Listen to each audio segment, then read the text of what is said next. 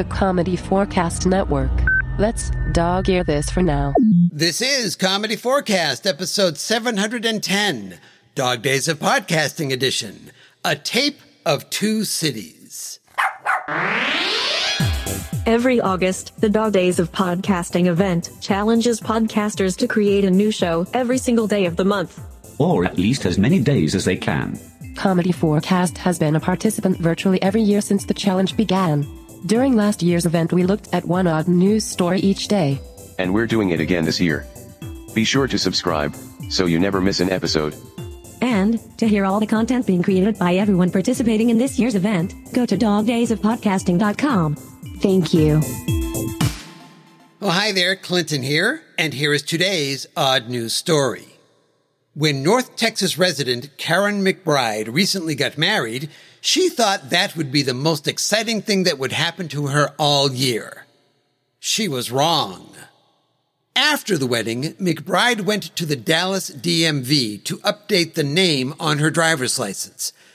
Well, not right after the wedding. That would be silly. The office would be closed on the weekend. But let's dog-ear that for now and get back to the Department of Motor Vehicles.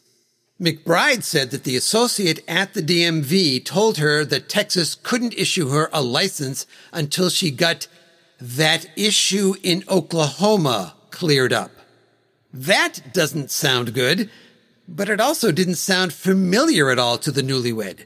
In fact, she had only lived in Oklahoma for a few months back in the 90s. Oh yeah, I can dig it. Lots of crazy things happened in the 90s. Jelly sandals, Pogs, moving out to the heartland for a hot minute. Anyway, McBride soon discovered that she was the subject of a felony embezzlement warrant. Whoa! Was McBride a grifter? What was her heinous crime against humanity? The town of Norman, Oklahoma had issued the warrant because, in 1999, McBride had failed to return a VHS copy of the film Sabrina the Teenage Witch to the video rental store. No wonder Wait, what? She was going to be thrown in jail for not returning a tape of a 1996 made-for-TV movie that only scored a 5.2 with audiences on Rotten Tomatoes? Although I have to admit it did spawn a series that lasted 7 seasons, so no. What's the deal here? Back in the late 90s, when prosecutors were running around in sweater vests, acid-wash jeans, and Doc Martens, Oklahoma law stated that if an item was valued at more than $50, its embezzlement was a felony. The VHS copy of Sabrina the Teenage Witch? That was valued at just under $60. It was a crazy time, people. Since then, the law has been updated, saying that the value needs to exceed $1,000. Thankfully, the charges against McBride have been dropped, so all is well, right? It was until George Gore was pulled over for speeding near Oklahoma City. He was arrested and brought to the city's detention center.